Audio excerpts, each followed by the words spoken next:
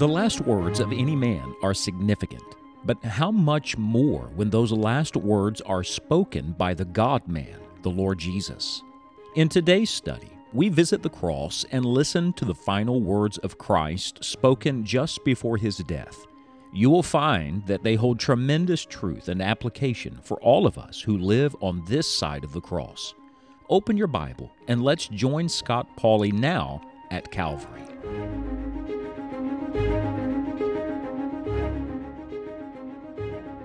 Have you ever wondered what Jesus' voice sounds like? I believe it must be beautiful. It must be very distinctive. Someday we will hear it. I'm looking forward to that, aren't you?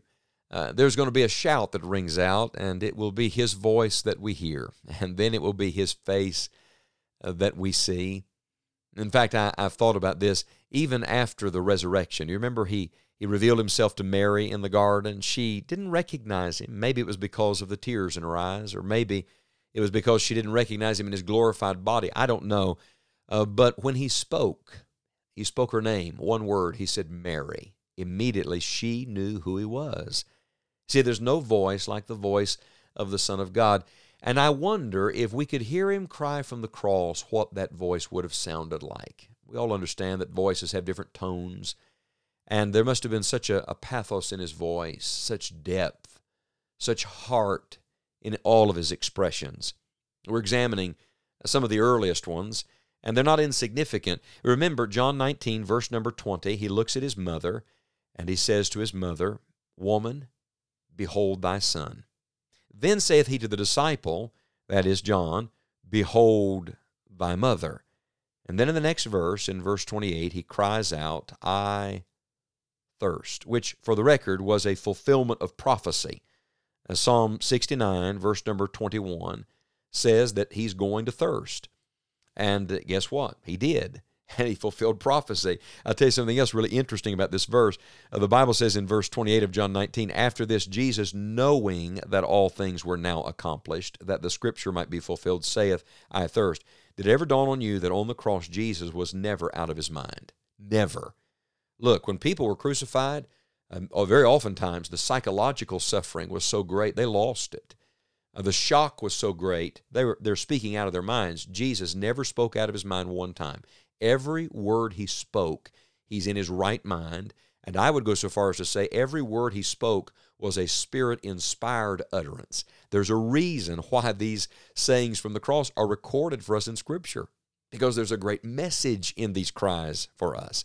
We learned already that these initial cries reveal his humanity. But what else do these words reveal about our Christ? Well, I think they reveal his holiness. I think it's important to recognize what he did not say. There's no anger, there's no threatening, there's no cursing, there's no swearing. He's sinless. The only sin at Calvary was my sin and your sin. His words were carefully chosen. And they were full of tenderness and truth all the way to the very end. So his words reveal not only his humanity, but his perfect holiness. They also reveal his deep hurt. We're not really studying this in this particular series, but physically Jesus was wounded in every way. Doctors say that there are 5 different types of wounds the human body can endure. And if you study carefully at the cross, Jesus had all 5 of them. But the hurt that comes out of Jesus in his expression is deeper than physical. Some of you know exactly what I'm talking about. The deepest pain is not body pain. It is soul pain and spirit pain. It is emotional and spiritual. And the cries that Jesus made from that cross reveal a depth of emotional grief and spiritual suffering that no human being has ever endured. And I'll remind you, he endured all of that for us. His thirst was not quenched so that ours could be. In fact, they offered him something to dull the pain a little bit. And in one of the gospel records, the Bible says he rejected it. You know why he rejected it? Because he wanted to take all of the suffering for our sin. He suffered all of your death, all of your hell, all of your judgment, all of the wrath of God, so that you could take all of his salvation. Praise God for that. And the spiritual pain of that broken heart. You see, Jesus didn't die from a loss of blood. He died from a broken heart. That's why they didn't have to break the legs of the Son of God so that he would asphyxiate and stop breathing. No, my friend, we'll come to this later in our study, but Jesus Christ was already dead. He died of a broken heart. His heart was broken for us. So his cries reveal his humanity, his holiness, his hurt, but they reveal one other thing, and this is really what I want to zero in on today. They reveal his humility. Do you understand that at the cross, Jesus was humiliated in every way? He was mocked. We've seen that already. He was exposed, hanging there naked. He was subjected to the worst. And yet I want to say to you, it was not the people who humbled him. Jesus humbled himself. Let that sink in just a moment. Remember, he said, no man takes my life from me. I have power to lay it down. I have power to take it up again. Someone wants to blame Pilate or blame the soldiers or blame the Jews. You miss the point. The greater truth, they were the means by which he was put to death. But friend, the motive was the love of God. Jesus Christ humbled himself. Philippians chapter 2 tells us that. Philippians 2 verse number 7 says that he made himself of no reputation and took upon him the form of a servant and was made in the likeness of men, and being found in fashion as a man, he humbled himself and became obedient unto death, even the death of the cross. So when you're looking at that cross and when you're listening to his cries, understand this, that the humility Jesus shows on that cross is the divine humility. It is the perfect man showing us what humility really looks like. It looks like a cross. Death to self. He literally humbled himself to the lowest point. Look at the first cries again. Behold thy Son. There was no glory in that. He's drawing attention to the fact that he's a spectacle. He's a mess.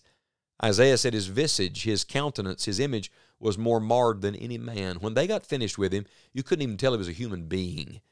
Behold thy Son. That's humility. How about this? I thirst. Think of it. The God who created the world, the one who gives living water, did not have his basic needs met. He did not even have water to drink on that cross. He humbled himself to the lowest point, and he humbled himself to care for the needs of others. When he was in his most pain, when he was at his greatest suffering, what's he doing? He's caring for Mary. He's ministering still. What is this? This is our great high priest. I quoted it last study, but Hebrews 4:15, our high priest is touched. He's touched with the feelings of our infirmities. He's touched for us. His cries touch the Father's heart in heaven. I believe that. And now his cries should touch us here on earth. Let me give you this parting word today, because when you begin a study like this, it's very easy, if you're not careful, to get almost morbid, fixated purely on the suffering. I want to remind you of something, that we're getting a glimpse of who Christ is, but do not fret. This is not his final word. God always has the last word, dear listener. And the Lord's last word is not, I thirst. No, it is something much greater, much grander, and much more glorious, and we'll come to it very shortly. But every cry from the cross is necessary, because every cry from the cross reveals to us more of the heart of our Lord Jesus Christ. What a wonderful Savior we have. If you don't know him as your Savior, would you call on him now? Repent of your sin and take Jesus as your Savior today by faith. And if you do know him, I wonder today if you might just cry out to him yourself and tell him you love him for what he did for you on that cross.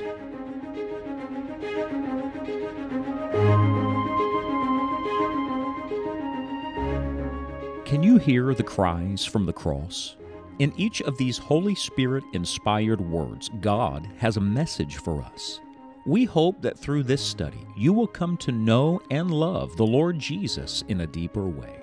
For more information on a personal relationship with Christ, or for helpful devotional resources, please visit us at enjoyingthejourney.org. You will have access to hundreds of articles, full-length Bible messages, and the complete Enjoying the Journey broadcast library. Remember that only as you follow God's Word will you find Christ's joy.